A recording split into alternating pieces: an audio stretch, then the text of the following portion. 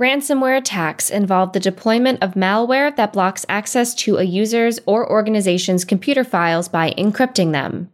The attackers then demand a ransom payment in exchange for the decryption key that will restore access to the files. These attacks are often directed at governments and corporations and can be costly. Veeam is a data storage system that was designed specifically to provide protection against ransomware attacks.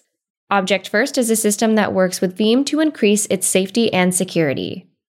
Anthony Cusimano is the Director of Technical Marketing at Object First, and he joins the podcast to talk about the growing sophistication of ransomware attacks and the emerging technologies to block them.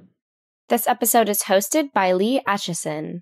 Lee Atchison is a software architect, author, and thought leader on cloud computing and application modernization. His best-selling book, Architecting for Scale, is an essential resource for technical teams looking to maintain high availability and manage risk in their cloud environments. Lee is the host of his podcast, Modern Digital Business, produced for people looking to build and grow their digital business. Listen at mdb.fm.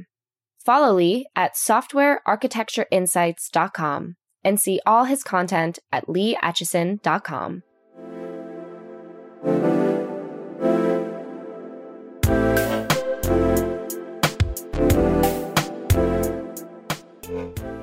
Anthony Cusimano is Director of Technical Marketing at Object First, and he is my guest today. Anthony, welcome to Software Engineering Daily. Thank you so much for having me. I'm so excited to be here. I'm so glad you're here. This is great. I've been really looking forward to this conversation, and I want to start out just with kind of a basic definition here. Yeah. What is a ransomware attack, and really, how does it differ from other types of attacks? You know, when we were doing a little bit of pre-show, I was thinking about this question specifically because I think everyone has an idea of what an attack is. And it's always the whole like, oh yeah, viruses just lock down your files, prepare to pay some Bitcoin. Yeah. But it's changed a lot in the last 5 years. I was actually a victim of identity theft 7 years ago. This is 7+ now. And things have just become different. It used to be they go after people like you and I. So ransomware, like just breaking down the words. You're paying a ransom and some kind of malicious software is generally the cause, right? And it used to be, how can I get that malicious software into yours, mine, our parents, whomever's computer and extort a little bit of cash out of there? That has changed drastically. And that's why I love this question. It's no longer about the little fish. Ransomware is synonymous with big organizational attacks. How do I spread and become the worst possible thing to ever happen to your company in the entire history of your operating business? And truly, it is just, I almost feel like we need a new word for it because it's not the ransomware of yesterday. Now it is just so much more pervasive. There's a lot more arms to it. It's not always software now. There's a lot of just bad actors in the system, either converting local employees to do no good because they're disgruntled, or they're, cleverly integrating and getting files and malicious entities in the environment. But it's so huge and it's so big and it's so nasty. So it sounds like it's a lot more encompassing, right? I mean, so it is. It's not just, like you say, software that shuts down your system and prevents access. Right. But still, fundamentally, it's some form of denial of service or denial of access to information. Is that what it normally is? Sometimes. So Sometimes it's not even a denial of information. I mean, recently we've seen a lot of just, it's general extortion. Hey, you still have access to your files. So do we. We're going to leak this list of sensitive customers or medical records or what have you if you don't pay. And just getting information and extorting a company is a form of ransomware. You're still holding them hostage and trying to put their feet to the flame to pay. But nothing too malicious has happened on the encryption side. So you could actually go about committing ransomware type attacks in lots of different ways, and not all of which require a malicious software tied to it. A disgruntled employee is a perfect example. If somehow they have, the ability to say, hey, I'm not happy with the company, I'm going to leak your files, or I'm going to do something, they could pose as some online attacker. But only infiltration is happening with human personnel. It's scary. And I think it's going to get a lot worse with AI, but, time will tell on that one. So I think we've just introduced like 3 or 4 different subtopics there that we can get into a lot more depth. And let's start with some of that and say, so given that ransomware is a lot more than just keeping you from getting access to your files. Are the techniques you use for stopping ransomware different depending on the type of attack? Yes, it really is. We talk a lot about zero trust in our industry. The idea that you should just assume there's always a breach. You should do your best to have as many sort of points of encryption and protocol checking and ensuring you are who you say you are when you're developing your software or putting together architectures and infrastructure. There's lots of little checks along the way that can help prevent it. But it's a sum of the parts as a whole, and even that is not good enough sometimes. It's like antivirus software, right? That used to be all you needed. Hey, as long as I was running some kind of paid antivirus software, I was fine. And now the definitions can't keep up with the latest ways that, people are getting in and infiltrating and attacking.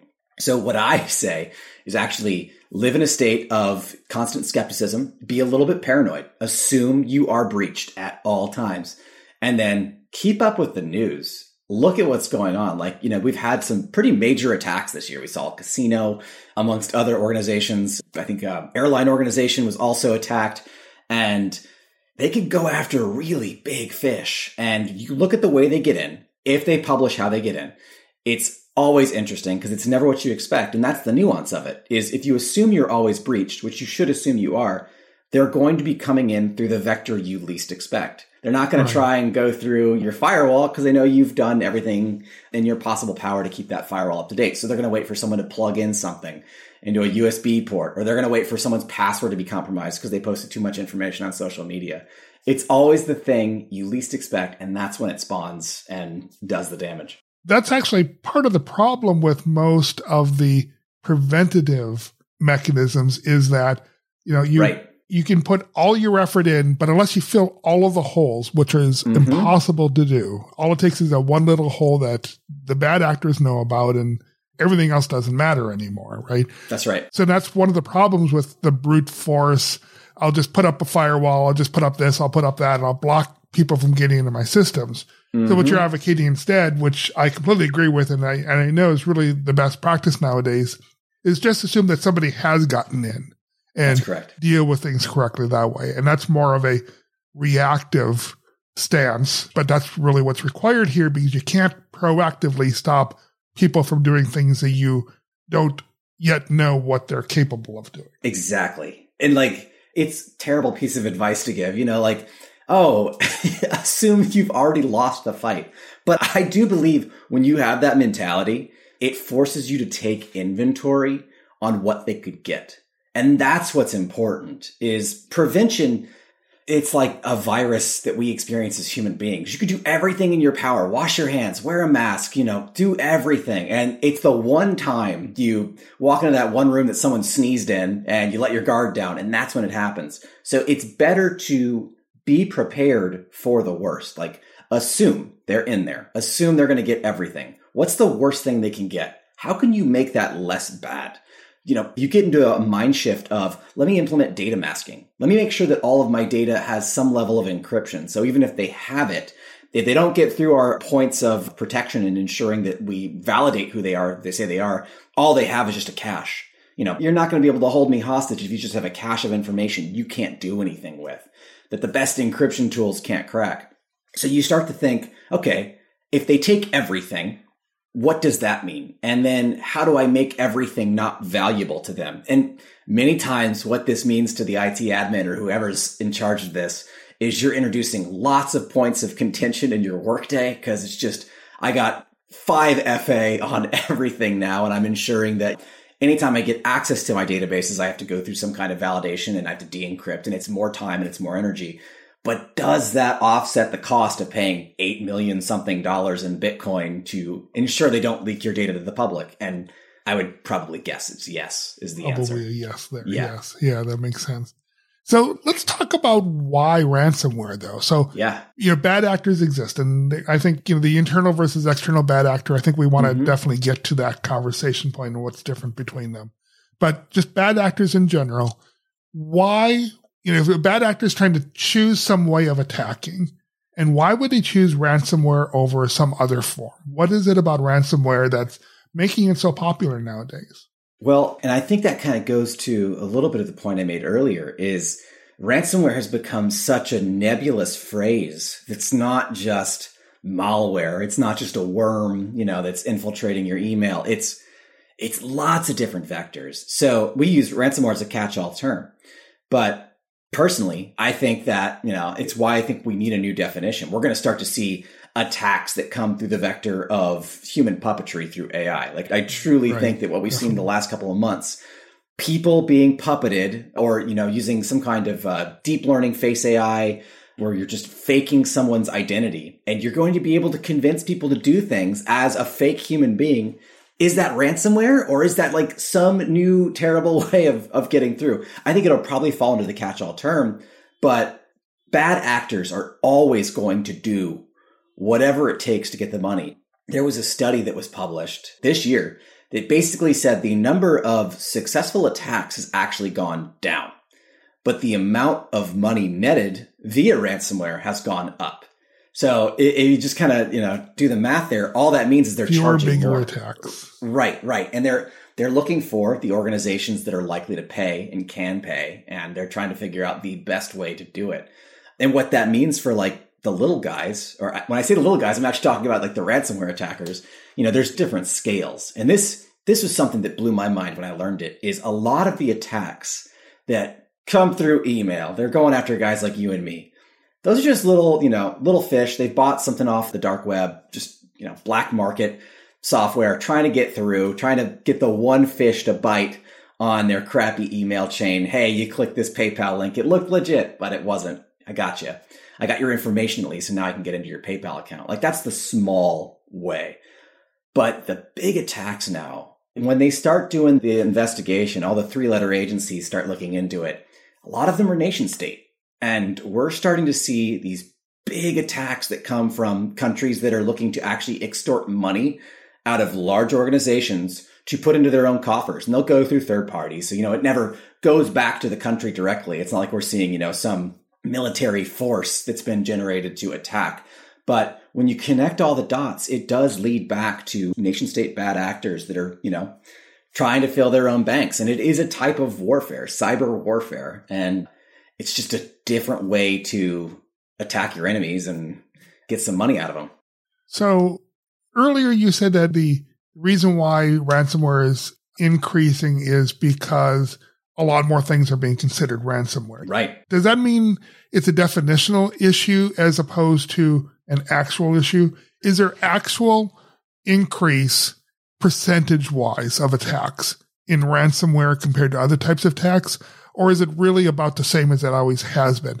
Obviously, more larger attacks, but are the types of attacks that are being done still basically the same things that were going on 10 years ago or 20 years ago? Well, the form factor has definitely changed. I think the way they're getting in, and I use the phishing email example, most organizations, if you're in like a Fortune 100, Fortune 500, even Fortune 1000, like if you're an enterprise today, chances are you and your employees are going through some kind of phishing exercise in your email once a month, if not once a quarter, right? An email will come in. It'll say, hey, log in to this account and make sure that you change your password to keep it up to date because we use, this is our CRM and it's been compromised. You click that link and then it says, hey, you failed the phishing test. Now go take cybersecurity training because you didn't investigate where the link came from, the authenticity of the sender and all that. So they've trained and they've done a good job, right? I think phishing exercises, quarterly cybersecurity training, all of those things lead up to better companies being more resilient to the attack and at least being able to cut off a lot of the damage. So those vectors don't work as well anymore, which is why we see more attacks that either come through disgruntled employee, where it is external organization knows that this person is unhappy. Maybe they posted something on LinkedIn that's suspect. They get reached out to, and now they have, basically an inside man that can help with the job. All they have to do is give away some credentials or to give access to a single port to get into the infrastructure. And that's when the compromise can start happening. And then there's the third way. And this way, I think, is going to get far, far worse, is social engineering. So, I guess the second way is a type of social engineering, but this one is we put so much of our personal information on the internet freely, willingly, How'd you know my mother's maiden name? Well, yeah, exactly. Facebook can define a person based on 365 different points of data and figure out how you're going to vote in the next election. We are very predictable creatures when you start to break down what the human behavior is. And we love to share information with everyone, which this is a big thing to me is embrace privacy, take advantage of the ways you can implement cybersecurity in your personal life and what you put out there. Don't tell everyone your vacation plans. Don't tell everyone the street you live on. Enjoy the fact that some things are your secrets that you get to keep, because all of those little secrets build up you as your cyber self, the data that comprises you on the internet. You feed that into an AI, and eventually you're going to be able to crack passwords, security questions. You're going to be able to pose as this person as the deepfake face technology gets better. And even, me being on video and podcasts, I'm putting my data out there that we're going to be able to feed to generative AIs in the future. And people can pose as me. It's going to be scary. But that's the third way that I think is the scariest, is there's just so much of us on the internet. And all of that leads to an entry point into a company's ecosystem, or just your personal life, right? Your bank accounts, your PayPal accounts, what have you. It's scary. And I think we need to be more cognizant of it. Yeah, a little personal story. I use ChatGPT, as I'm sure a lot of people do, and for a variety of different things. And just for the fun of it, somebody suggested I try this. So tell me about blah and the name of a person. And, you can tell the difference between how outgoing those people are by what type of information you get. And for the most part, ChatGPT is pretty good. It says that person's not a public figure. I can't tell you anything about it. But that's only because of rules I put into ChatGPT. I put in my name and I get a 6-paragraph list of all of my books and all the things that I've done. And it's too much. This is not good. But it filters, so artificially filtering, so it doesn't give information out. But not all AIs are that way. ChatGPT maybe have safety filters, but you don't need safety filters in AIs for them to be useful, right? And so you get a lot of information. If you wanted information about private people, it'd be very easy to get because of social media and all of that. That's exactly it. And OpenAI, who's founded ChatGPT, they've taken a very good stance on the importance of privacy and bringing in good data into their platform. But that's just one vendor. And I think the thing we've learned is any company can put together a generative AI today. It's all about, do you have enough data to feed it? And it's not going to be long before the bad actors figure out, hey, I can just go scrape the internet. I can put together a couple scripts, start scraping Facebook, Instagram, TikTok. Let me start putting together my own little AI, and I'm going to ask it all the questions that are going to get me information out of people. And they're probably already doing it right now. Already going on, yeah. Exactly, yeah. If we can think about it, they're already doing it. So it's a good way to operate. So we're here talking about different ways they can attack. I want to get back for a second before we go too far into the type of attack or the reason for the attack. I think if you go back many, many, many years and figure out why people broke into other people's account. In very early days, it was because we can, and it's a fun thing to do. And that's most of the reason why. I'll leave a message saying I was here and that's it. But it progressed from that into data destruction. Was a big reason why people did attacks, was to destroy data, to destroy companies or individuals or whatever. But ransomware is a shift away from destruction and into net gain, right? The idea behind ransomware is not to try and destroy a company, but to profit from their woes. Is that a fair comparison? It's the perfect, I love profit from their woes. That's poetic. It's that is exactly what it is. How can I inflict pain? Because it doesn't have to be a lockout, right? Extortion is great. Just general, I am in your infrastructure. I can see all this. Do you want me out? They don't have to do anything. They can just say, I am here. And suddenly that is a pain point because you're not a HR employed human being. You're in their ecosystem. How do we get them out? Yeah. But the change is from trying to destroy someone to try and profit from them. Mm-hmm. Is that change? Yeah. And is there an increase in that's going on? Is there really a shift towards that, or are they both going on? I don't have concrete data to back up the claim, but I would say no one is doing, well, not no one, there's always someone. The grand majority of attacks today are profit oriented. They even call it ransomware as a service. You can literally, contract out hits in hopes that you can get, hey, I'm going to attack 300 companies. I'm going to pay these 3 people to go do it. We're going to split the profits 60-40. I'm not a criminal. I don't know how they split them, but it's very like mafia-esque. It is totally a business. It's just a black market business. And it's one that I don't think is very well regulated by the world governments out there. And it's one that the attackers are definitely, they've got the home team advantage. They're all technical. They all know how the software works. They know what they're going after. They know who the big fish are.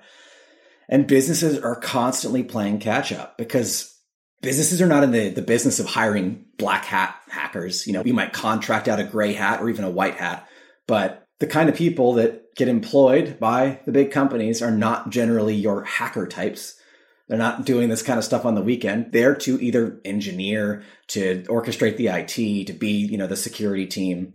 They only can keep up with what they know. But these guys over here, they're living it, breathing it every day. They're on forums. They're in Discord servers where all they're doing is what's the latest, best way to run an attack scheme? And can I get paid to do it? What am I going to get out of this? So it is a business. It's a sickening business. But I think the kind of attacks we used to see that were more just either for the lulls of it or the, hey, I want to do damage to this person's reputation or the company, those we don't see so much anymore. There's always a monetary amount tied to it. And monetary, but it may be monetary meaning dollars, or maybe monetary meaning some political gain. In the case of like state actors, for instance, that's true. It can be, it's not just money. It can be other things as well. That's right. Yeah. What are some of the things that we're seeing besides money that people get or try to get, I should say? Yeah. The one that always comes to mind is, and I mean, it ultimately, at the end of the day, it was about money, but the Sony leaks that happened, I think it was like 8 years back, but they were just putting out all kinds of IP and information, just blasting it out to the world, which really damaged, it damaged future plans for the organization because they had, lots of things under wraps that became very public very quickly.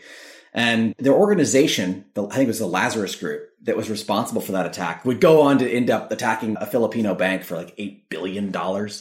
This was all part of like their ability to kind of prove what they could do, the kind of attack they could get. And, what started off as like non-monetary, or we're going to damage this company's reputation, or we're going to leak their information to the public and hurt them financially. It ended up leading towards essentially a bank heist that always wraps around. So, it's like the conspiracy theorists always say, right? It's like, follow the money and then you'll get to it. But in this case, I mean, they are, everything is done for some kind of gain at the end of the day. I can't think of any activist driven type attacks, which, I'm not saying they don't happen. It's just, it doesn't make the news. It's not common enough. I think everyone is in on this because they're trying to squeeze out as much as they can. Yeah, that makes sense. So, how effective is this? Obviously we hear when the big ones happen, and those are very effective. Get that. Mm-hmm. And I'll also say, this is obviously a profitable business to be in because there are large companies, large black market companies that, mafia style companies that are able to survive and build this. But is an arbitrary attack truly profitable? So there was a study that I did a lot of marketing around 3 years ago that basically said by 2023, an attack was going to happen every 11 seconds. And it's not cool, but the thing that happened was that came true. So as of this year, there is an attack actually under every 10 seconds. There is just some kind of attack that occurs. Whether it's successful or not, that's a different number that I don't know. But they have said that every 10 seconds, there is some kind of attack that is lobbed at a business in this year. The success ratio, it's driven by how weak is this organization's security? How trained are they and how ready are they for the kind of... industry-wide, I'm thinking here. How effective is this? Yeah. So the Biden administration put out a statement. I think it was either September or October. That basically, it was very good. They're talking about cybersecurity and how important it is that this is actually, sort of an attack of war, and businesses that are attacked need to be forthwith and forthcoming. And these things need to be reported to the police and, reported to national institutions. If you're a business and you're attacked, you manage to stop it. Are you going to report that is the question. Right. And, this gets into sort of the political capitalistic gray zone that everything always leads to is we can only see what we can see with the information we know. Many organizations do not report that they've been attacked until months after the damage has been done. And we've seen that time and time and again. And it's very frustrating to see your name in the list. I've seen my name in the list numerous times. Like, oh, I'm part of this. This was 6 months ago. My password's in there, which is why I say different password for everything. Just pro tip in life, different password for everything. That way, when that happens, because it will happen, at least you don't get the hit on that. But we don't have a good standard. I don't think there is the goodwill that comes from the company saying, hey, I've been attacked by this worm and it happened at, Tuesday the 12th at 11:30. And, here's everything you need to know. Because the second you say that out loud, your customers lose faith in you. They assume, hey, well, maybe they don't have the kind of security that warrants my business, which is not true. This could be any company. This literally could be any single business on the planet. No one is immune from this. Even the top cybersecurity firms can be attacked. But there is that back of the mind fear, right? Like, oh, well, I do business with this company. Maybe I shouldn't anymore because they've been hit or they were an attempted hit of an attack.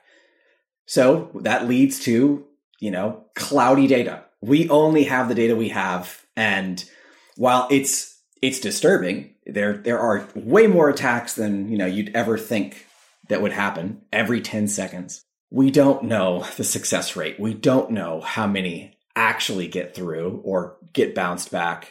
Usually we only hear about it when it's really, really bad, like the casino this year and the airline. When it makes the news, everyone knows. And generally that's because they didn't do the ransom or they decided, hey, we're going to try and do a recovery or something. And it becomes public very quickly because someone leaks it or they have to get ahead of it from a PR perspective. Now, transitioning here for a second, the recovery aspect, this is where you guys come into play. That's right. So your focus isn't on providing barriers to prevent people from accessing your systems. Your focus is on how do you recover from attacks? Is that a fair statement? That is a very fair statement. Yeah. So why don't you tell a little bit about, I guess, both about Veeam and about Object First and how all that works together? Absolutely. So for the unfamiliar, Veeam, actually, it is the top used data management platform on the planet today. So data management meaning backup, replication, and recovery for business data. It was founded by Ratmir Timoshev and Andrei Baranov 17 years ago, I believe. And at the time, they created the company because there was a serious need to back up VMware workloads. So they saw this need, they built some super cool software, and what snowballed out of that is the most successful data management company on the planet. Skip forward to 3 years ago, Ratmir and Andrei, who ironically said they would never get into the storage hardware business, start to really evaluate the ransomware situation. And they identify this very key gap, which is a lot of Veeam customers did not have secure and immutable backup storage. They were using, what was available. They'd buy some cheap off-the-shelf direct attached storage, or, they'd go with a storage vendor, but they didn't have the expertise or ability to secure it to the level that it needed to be. So Ratmir and Andrei, being the innovators they are, said, despite our previous statements about never going into hardware, we're going to create an on-prem hardware storage appliance that delivers object-based storage. So very similar to what you have in the cloud, but in a box. And it's only going to work for Veeam. And we're going to do something a little bit different on the security end. And what they did was they put the immutability in compliance mode, which means that no admin can touch or change the data that lands there. And they also said, we're not going to give admins any kind of credentials or privilege. So your top user, you buy an OOTB, which is the product is called OOTB. It stands for out of the box immutability. If you put that in your data center, even you, the purchaser, does not have administrative rights. No backend, no root, no operating system access. And this is by design because we realize compromise can come from an individual. So the data that comes from Veeam to our device that lands there, it becomes essentially unchangeable, inalterable, which is what the word immutable means. And our whole purpose of being is to take the number one data management platform on the planet and give their users a place to put data that is ransomware proof. Because everything that lands on our box, the Veeam user has to say, how long is the immutability window on this data? Once it lands there, it cannot be altered or changed for the entirety of that window. We launched back in February of this year. Our product came out. We've seen some pretty great success so far for only being, under a year old product. But I think Ratmir and Andre's name goes a long way with a lot of the Veeam users. They recognize the legacy that comes with that. So it's been exciting for us. And the thing that really kind of makes me happy to do the job that I do is when I joined this company, I'm learning about the customers. A lot of them just didn't have the time, energy, or even like the basic level of security expertise to go off and do this kind of thing. And the ones who have went and bought OOTB and put it in their environment have been like, this is just great. It took me less than 10 minutes to turn it on, set it up, install it, connect it. And I haven't touched it again, but my data is always there. We've done like security trainings and recovery exercises. Pull the data back. It's perfect, but we can't get the data ourselves. Like I cannot break the box. I mean, unless you submerge it in a tank of water, the data is truly there. But that physically breaks. Exactly. Yeah. But this is specifically, you say it's immutable and unaccessible, but it really is accessible, but only in a read-only format. So you can recover your Veeam database from this immutable storage and guarantee that you're able to do that. That helps if you're attacked so that your data is either changed or hijacked. Then you can recover that data and push that aside. But what about, the data compromise attacks like you were talking about, where someone takes your data and says, hey, we have your data and we're going to make it public unless. Right. What about those cases? How does this help with that? So that's actually something we rely on Veeam on. Because we are the storage box and we're immutable, we don't do any encryption of our own, which was, again, a choice we made to say, hey, we're going to trust Veeam. Veeam has actually done a great job of building out an encryption engine. Instead, we're going to make sure we accept their 1 megabyte block size, and we're going to be the perfect fit for their data throughput to be as fast and optimized as we can. Veeam does all the encrypting of the data, which is actually how it should be. Veeam goes off, the Veeam admin searches through and, it says, hey, we're going to back up all these ESX hosts, all these VMs are going to come along with it. And here's our encrypt. We're going to checkbox the encryption. We're going to utilize that. And that admin has that ability to then, send the data where it goes. And they've now implemented even a 4 eyes, which I think is just a hilarious name because that's what kids used to call me in school when I wore glasses. But it basically just means that it's 2 sets of eyes that have to then validate and verify when an administrative operation occurs. So, even if you wanted to remove the encryption or unencrypt, you could put these things behind a 2-person verification wall, which follows the principles of zero trust. Again, you want to make sure that any individual can be compromised. No one person can do anything. 2 people is such a great assurance. It's just like multi-factor authentication. I think you start to put these technologies together and you get in a state where even if the ransom has gotten in, it's locked down your production data. If you've gone through and done the data masking, if you've, removed any PII or data that could be compromised, or you've encrypted it on that end, you encrypt your backup data, you put it on immutable storage. Even if someone gets in and destroys the Veeam environment, the data is still on OOTB and it's protected and preserved. So all you would have to do, respin up that Veeam environment, have those credentials ready so you could pull your data back and you could reorchestrate this whole thing. It's not fast. And that's the thing I have to tell everyone is there is no fast ransomware recovery. On average, the good recovery scenario is 3 weeks. Bad is 3 months. what we do is we ensure that recovery is 100% possible. And we give the users and afford them the ability to take advantage of features that Veeam has, like instant recovery, which can dramatically speed up being able to run virtual machines on OOTB simultaneously, instantly in that recovery, and then move them back to where they belong. Because I think what a lot of people don't realize is just being able to put the data back, that could take a matter of hours depending on how much you have. But if all of your hardware is bricked and you have to factory refresh and flash it all, that doesn't happen so quickly. And that's not something software can take care of. That's an administrative, hands-on the technology process. So it's never fast. But what we try to do is make it as painless and quick as possible on the data movement end as we can, and ensure that recoverability is always there, regardless of the situation. So when you talk about read attacks, that's what Veeam protects against with its encryption models. If you talk about write or real, what I think of as ransomware attacks, where they lock you down, that's where the immutable storage of OOTB comes in that allows you to recover changed or modified or locked down data. That's exactly it. And we like to think of it as, it's almost why you don't put all your eggs in one basket, right? Like the more segmented and the more fences you put in between your software and your hardware and the various places your data lands. In the industry, we call it 3-2-1, 3 copies of your data. There's going to be 1 in production. There's going to be 2 that need to go either on an OOTB and 1 to the cloud, and then keep it immutable. Last one, you need 1 immutable copy. I say get as many immutable copies as you can. Maybe it's 3-2 in infinite. That's the trick to recovery. And, ransomware and these bad actors are smart. They go after the backups now. And that's why we see a lot of these attacks come so successfully, is they'll blow away whatever the data management platform is. And suddenly the backup data is just sitting there exposed. And if you have root credentials, you can delete it, even if it's immutable. If they have root access, it doesn't matter if the underlying storage layer is immutable.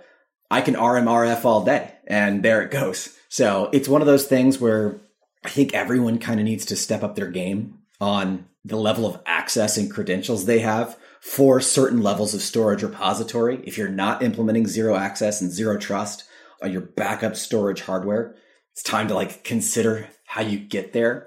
But one solution is not it. That's the sad thing, right? It's, hey, I got to tell people to go buy more stuff, but truly it's all the parts and pieces. It's your endpoint protection plus Veeam plus OOTB plus good network segmentation.